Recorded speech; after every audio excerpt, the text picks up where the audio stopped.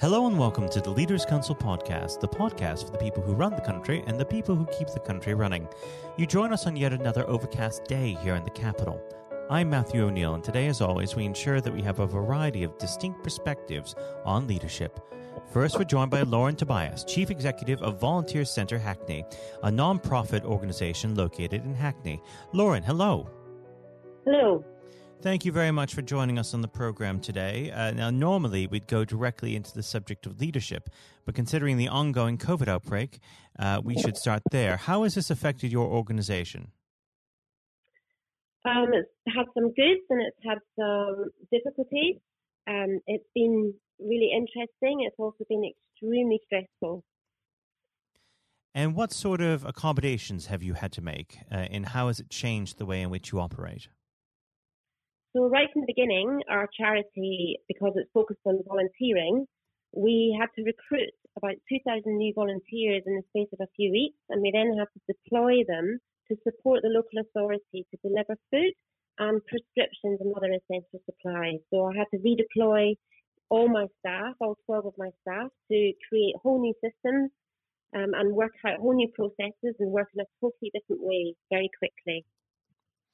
Do you feel that any of the new systems that you had to put into place have actually been good for the organization in the long term? Do you feel you might continue with some of the methodologies after COVID is over? Yes. I mean, what was really amazing about it was how quickly the staff responded. They were all incredible at being incredibly flexible at just adapting our processes and adapting the way that we work. And other ways that were really good was the collaboration that we had with the local authority and other services in a way we'd never had before, regular communication. And we were able to respond in a way that, it was very important that we were able to keep vulnerable people and our volunteers safe. At the same time, we were able to bypass previous processes that could perhaps have been seen a little bit cumbersome because we had to act so quickly. And I think that made us think in a much more creative and responsive way very quickly. So I really hope that that continues. And we're already working with the staff to try and see how we can be much more adaptable, much more flexible, and work in partnership much better as well. Now, of course, we're here to discuss the concept of leadership. I always like to start this part of the conversation off by asking you the same simple question. What does the word leader mean to you? So for me, a leader is somebody who can inspire and support other people to achieve what they would like to achieve and also what they're capable of achieving. And how would you describe your personal leadership style?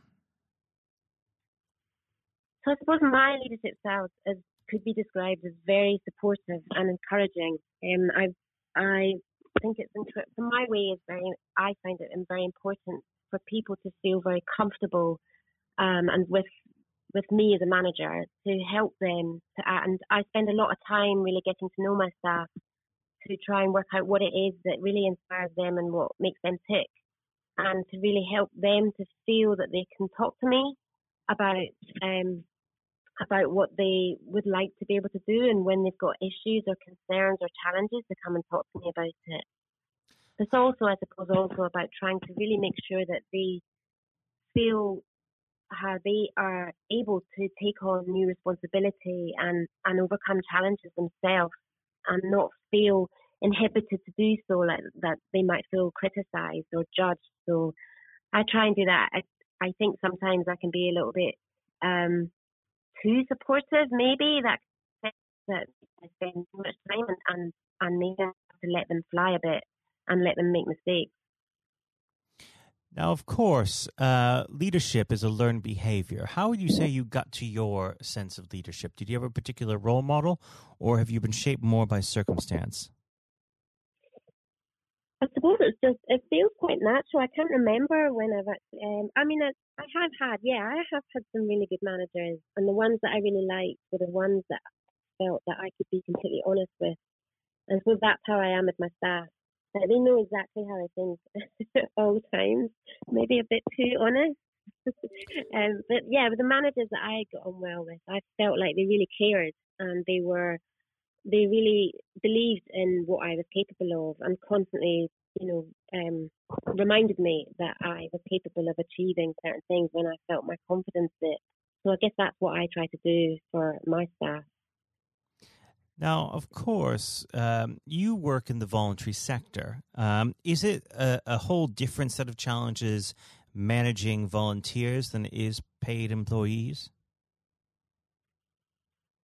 It's slightly different in the sense that you know that a volunteer is purely there because they out of their own volition and because they want to do something and they're not getting paid, so they don't have that extra reward.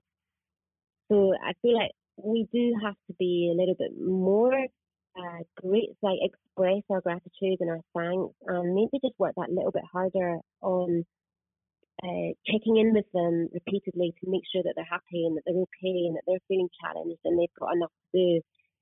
With people who are paid, you still have to do all that, but I think maybe they come in more regularly, they come in more often, so that you have more of that deeper relationship with your paid staff, perhaps.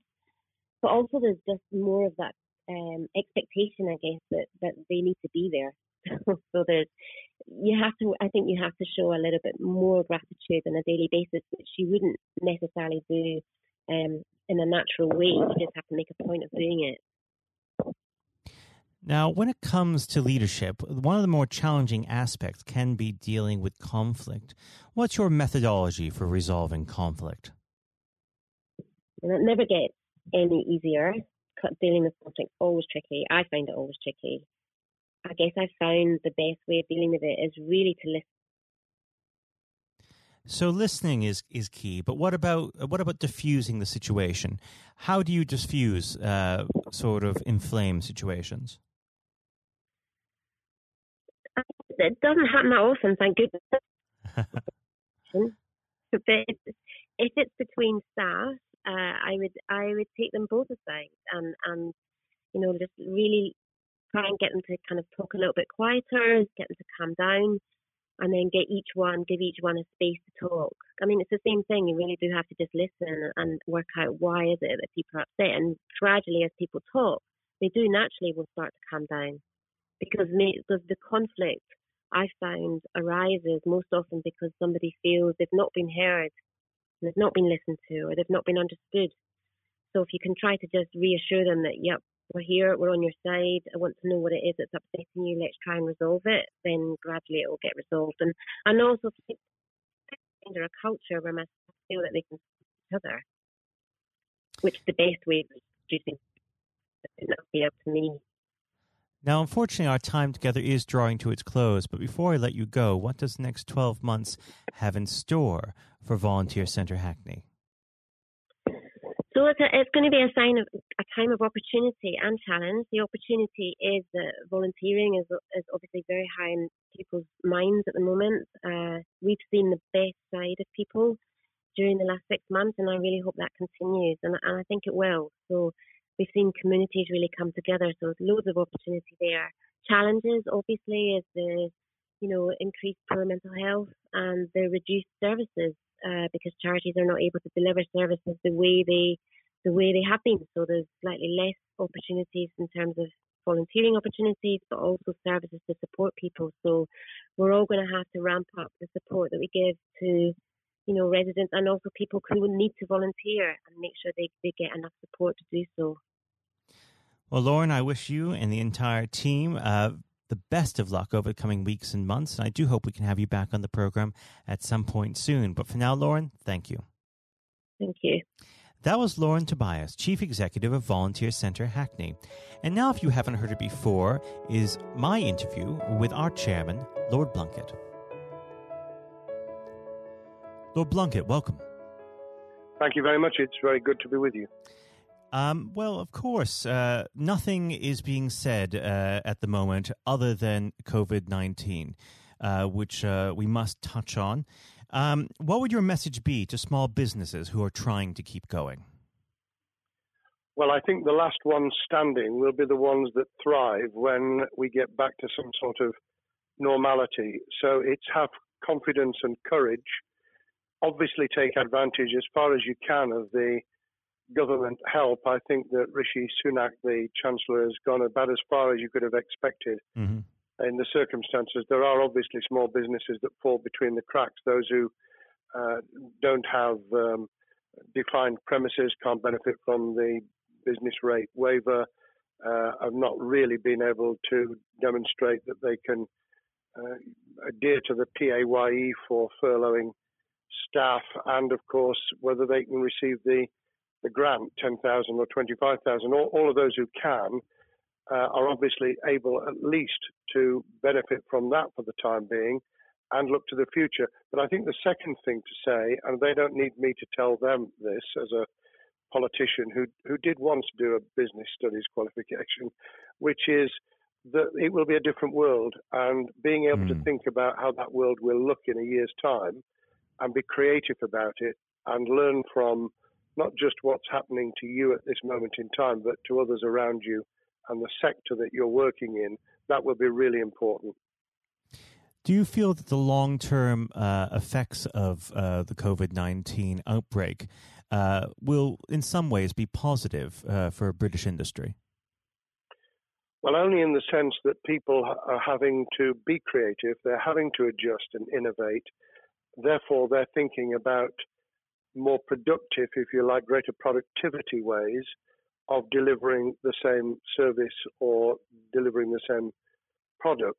And in that sense, I think we'll have temporarily at least very much higher unemployment than we've become used to, but we'll probably have a burst of productivity, which will help with the recovery. Whether it will help with the inequity of the way in which our economy is imbalanced, both between services and productivity and the production of goods and services, I'm not sure. What we will need to try and do is to ensure that the geographic imbalance that exists is, as far as humanly possible, is dealt with by both the entrepreneurship and innovation from the bottom up and targeted government help, which will still be needed. And we are now in the throes of the kind of borrowing that we saw back in 2008 to save the banking and economic system. We're having to do that to save the whole of our productive business and commerce, and I think that will have to be sustained for some time. Do you feel that people will take a second look at global supply chains in the wake of this outbreak? I think there's going to be much more creative ways of using local supply and linking up inside sectors much more effectively. And I hope that the Leaders' Council will be able to play a part in that, in the sense that people who have something in common, a synergy in terms of what they're delivering, whether it's a service or whether it's manufacturing or whatever, will be able to see that there's a good outcome from knowing the sector better, linking with people, not just geographically, locally, but those in this country who may not have been on the radar in terms of what they produced for the supply chain.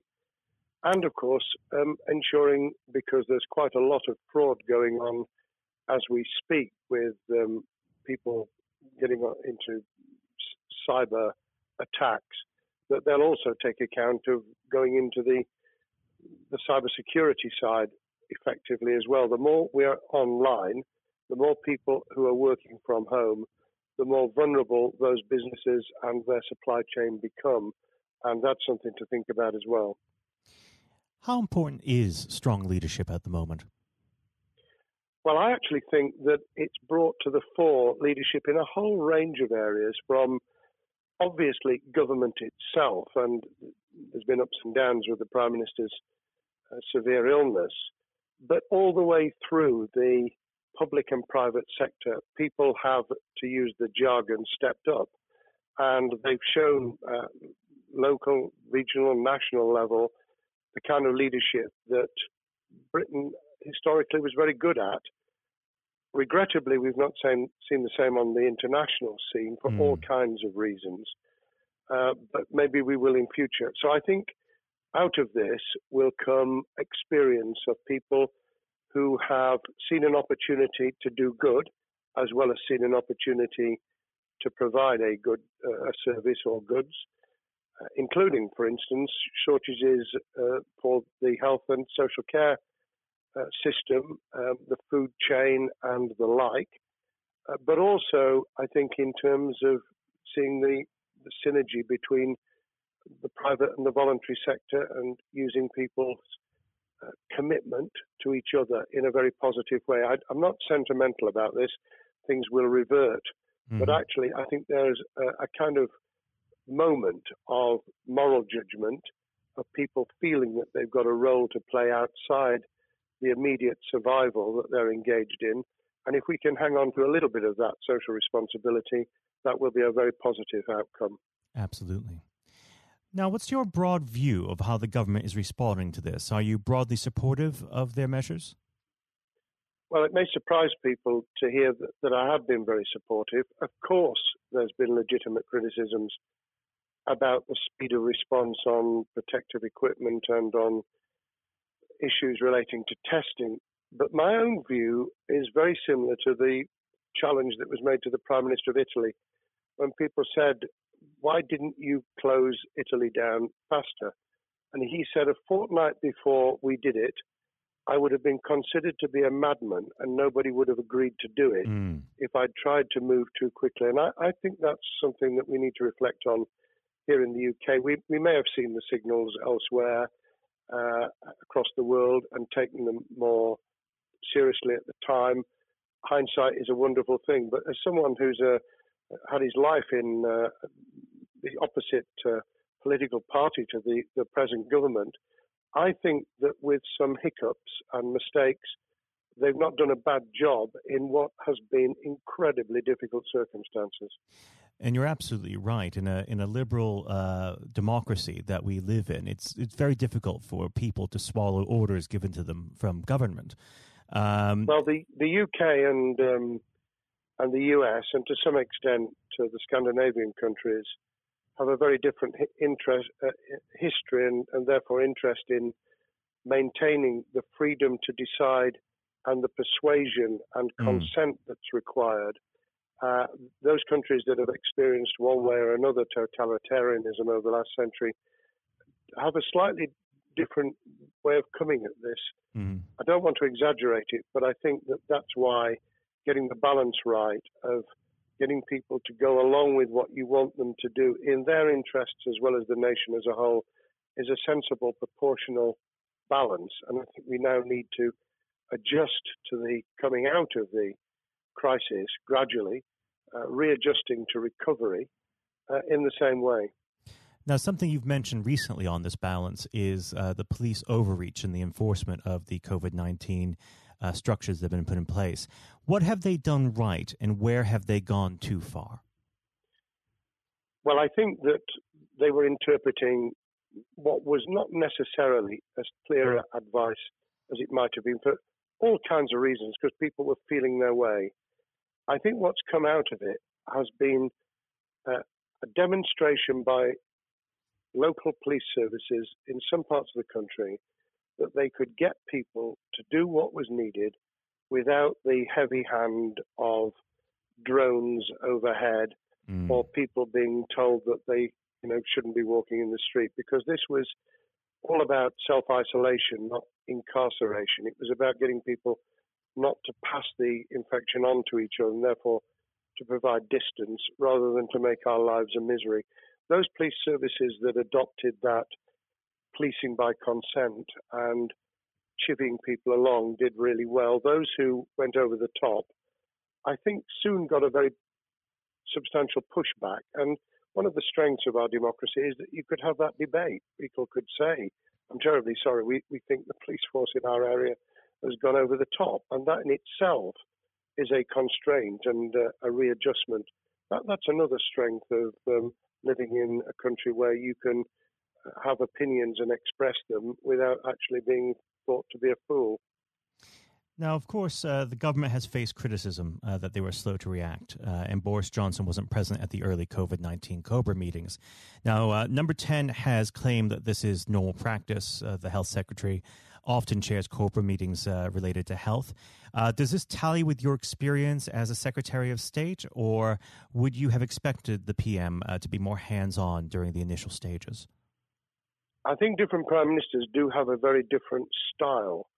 And Boris's style, which I think will now be considerably adjusted, was very swashbuckling. In some senses, delegating is a good thing, as every leader of every business or public service knows.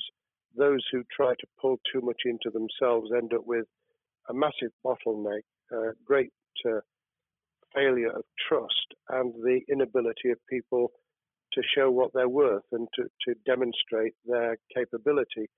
So I'd be very wary of jumping in and saying he was wrong to delegate the essential COBRA meetings. What I was surprised about was that he didn't chair the first couple, because my experience with Tony Blair for the 8 years I was in cabinet was that Tony was a great delegator, but he would get a grip to begin with, watch what the difficulties were, and then give people direction and confidence to be able to get on with it.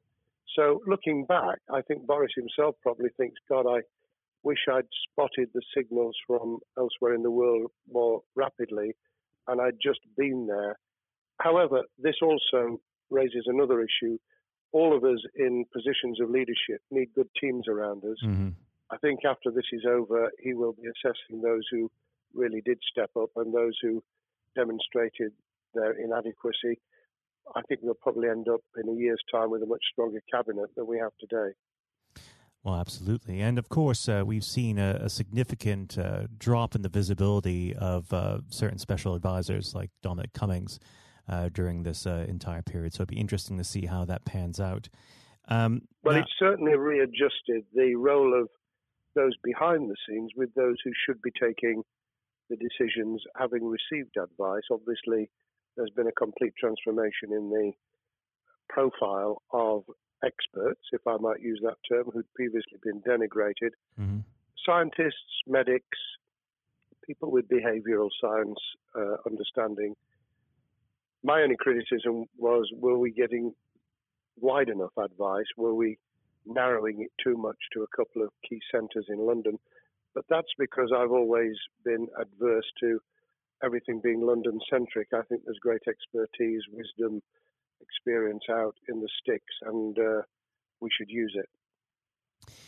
Rightly so. Now, was pandemic planning part of your time as a minister, particularly perhaps when you were Home Secretary? Well, it was, but it was on the back of risk arising out of counter-terrorism measures. Right. I was the Home Secretary for 3 months when the attack took place in September 2001 on the World Trade Center and beyond.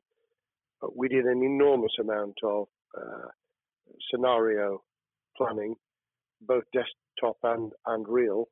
On the back of that, it was very heavily orientated to future developing terrorism risk.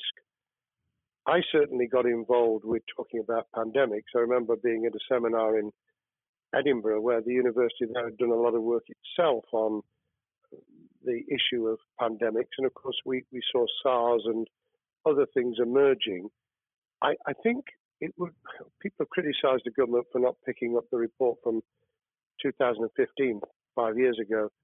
I think that what happens is human nature kicks in. You deal with what you're immediately faced with. You can sponsor reports, and this is true of business planning, of course, as well, and scenario planning for what business continuity will look like, recovery plans for business, what will happen if there's a cyber attack, what happens if there's an energy shutdown. These kind of things you can look at, but you're immediately turning your eyes to what's in front of you. And had we picked up a bit more on the danger from Ebola and SARS and what have you in the past, then we might have said, what if something hits us in the developed nations that we don't have a vaccine for, that we can't immediately whisk up protective materials or equipment, or for that matter, medicines that help with recovery, all of which we now see are a danger. I think this will make an enormous difference to the planning for the years ahead. I hope it will be widened so that we don't just look at what's happened, but very rarely do you see something exactly repeat itself. Some of the circumstances will be, but others won't. So that's why I've put emphasis in what I talk about on looking at the other virus, the cyber attack scenario, which could be just as dangerous in a world of just-in-time provision. One of the miracles of the modern developed world, except for the very poor, has been the distribution of food. A lot of it on computerized, technologically advanced systems. If that were to come down, we'd be in real trouble. So I think we need to think those sort of scenarios as well. So have a full plan across both sectors, biological warfare, pandemics, and cyber warfare. Yes, and to do so on different levels. I think, again, thinking global but acting local, we need a lot more to think about what would happen if something took shape that actually broke down those national and global chains and how we would cope. And without, obviously, we've got enough fear and anxiety to last a lifetime. Without creating even more anxiety, we can think about those things for the future in a more rational way, I think. Now, aside from the physical threat of the virus, one of the things that people are vastly worried about is the effect on the economy, not just national economy, but also the world economy. Now, it has been said by certain parties, and I'd like to garner your thoughts on this. Is there a danger of the effects of the lockdown being even worse than those of the virus? Were it be prolonged, I fear that balance would tip the other way. It is about proportionality. It is about balance. It's the wisdom of Solomon, really, to get the moment right when you start to move and then to move quickly. There's no doubt whatsoever that we are stocking up, not just on the economic and employment front, which will be devastating enough, but on the health and social well-being front, enormous challenges. And they will need careful handling because there's a lot of people whose lives, for a variety of reasons, are at risk in the future on a scale that we've been dealing with over the immediate handling of the pandemic, concentrating really hard on those affected by COVID-19, those sadly who have died or been seriously incapacitated. That will roll over into the economic, the social, the mental health and cultural well-being of the nation, and that will need all of us to pull together as well. Absolutely. Now, do you believe the government's doing enough for business? I think that the speed of reaction once the scale of the pandemic was clear was very good. I've praised Rishi Sunak for his action. Remember, a chancellor who only just come into office was planning to deliver the budget in the middle of March and has had at least three equivalent budgets since. I think he's handled it very well. Understandably worried now about what we're doing to our economy. The level of borrowing is sustainable because of low interest rates, but it reaches a point, of course, where it tips over so that you can't then do the kind of structural investment requirements that the government were laying out before and in the March budget. And those will have their consequences as well as a planned payback over many years. I think we've learned something over the last few months. We needed to take immediate action. We don't want another round of austerity equivalent from 2010 through to 2019. I don't think the nation, on the back of what's happened and the challenges we have, could take that.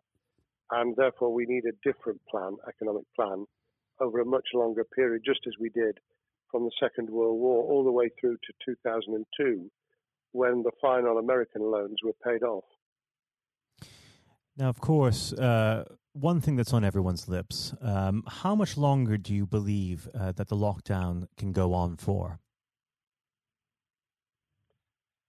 I believe that we need to be substantially back in action as an economy in June, this obviously is led in terms of places where people would meet in large numbers, having to adjust to the fact that it will be longer for them. And sadly, that will involve business closures. It's why the Chancellor extended the furlough scheme to the end of June.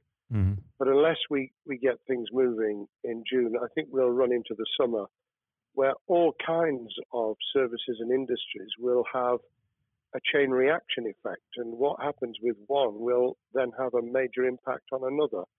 And then you get the skittle effect where things get knocked down that you hadn't perceived were going to be affected. So I very much, if I were in government, and I always think of things in that context, what would I do if I were in government? I would be on the side from the second week in May, on the side of the hawks in terms of saying we've got to start moving, and we've got to do so with the collaboration and cooperation of the public who have got the message, who did behave, who responded magnificently. Let's try and get back, perhaps, doing things differently for a time, but substantially getting back to business as usual. And unless we do that, then those areas that can't and wouldn't expect to be back in action immediately get pushed further into the middle of the year and the autumn, and then they become unsustainable. Now, of course, one of the other major developments we've had recently are the changes in the Labour Party. So if we could just speak on the Labour Party for a while. This might sound like an obvious question, but how does Sir Keir differ from Mr. Corbyn? Well, I'm biased because I believe the Labour Party has come out of 4.5 years of a black hole of a nightmare, where it neither represented a credible opposition nor an electable government. And the combination was to let those who supported the Labour Party and needed some of its policies let them down very badly. Sir Keir Starmer both is a highly intelligent, professional lawyer who, as Director of Public Prosecutions, led the service well, had to take difficult decisions at a time of austerity, understands the world beyond Labour members, but has been able to do business with those who originally supported Jeremy Corbyn and was able to command support from them. His creation of a balanced shadow ministerial team has been very encouraging. I supported Lisa Nandy, who he's made Shadow Foreign Secretary, because I thought she understood the north of England and the disaffected former Labour voters. But I believe that Sir Keir has taken on board those who have something really sensible to offer. And I believe he will be both a great leader of the opposition. More importantly, he will then present himself as a credible alternative prime minister. And all governments need an alternative government at their shoulder. It was true of us from 97, and it took the Conservatives some time to recover and to get to that position, but they did, and the Labour Party will, and that's crucial for our democracy. All of us need to understand and appreciate that a living, breathing, functioning democracy requires a credible, confident, and in many ways supportable opposition, as well as a government that we clearly want to do well, because none of us want, as we didn't with the COVID crisis, none of us want the government to fail. We want to see our economy recover. We want our social well-being to be taken into account. We want to overcome deep-seated inequality and poverty. And we want to do it with enterprise and entrepreneurship and business playing their role. And that is about leadership nationally, locally, in the private and the public sector. People with ideas, with confidence, with the ability to pull teams around them. Above all, to have some idea of what it is they want to achieve and a very good idea as to how to achieve it. Now, of course, one of the biggest problems Sir Keir is facing will be tackling the party's anti-Semitism problem. There has been a recent internal report that has been quite damning. What's your response to that report, and what does Secure need to do in response? Well, there are two reports. One which is being produced by the Equality and Human Rights Commission, which he will, and has already indicated, will implement in full. The second was a leaked report put together by the supporters of Jeremy Corbyn, 800 pages of private interchanges on social media, which he has, Keir Starmer, set up an investigation to identify who did it, who leaked it, what the content was, does it have any salience and lessons for us, and where necessary, action will be taken. So I hope that as he moved very quickly to reassure the Jewish community, so he will be able to take the necessary steps to back up that reassurance with the kind of actions that says that this was a blight on a historic, great political party that all of us were ashamed of. We've been able to put that behind us and to move on to facing the future with confidence. What's the one key thing that Secure needs to do to restore Labour as an election-winning party?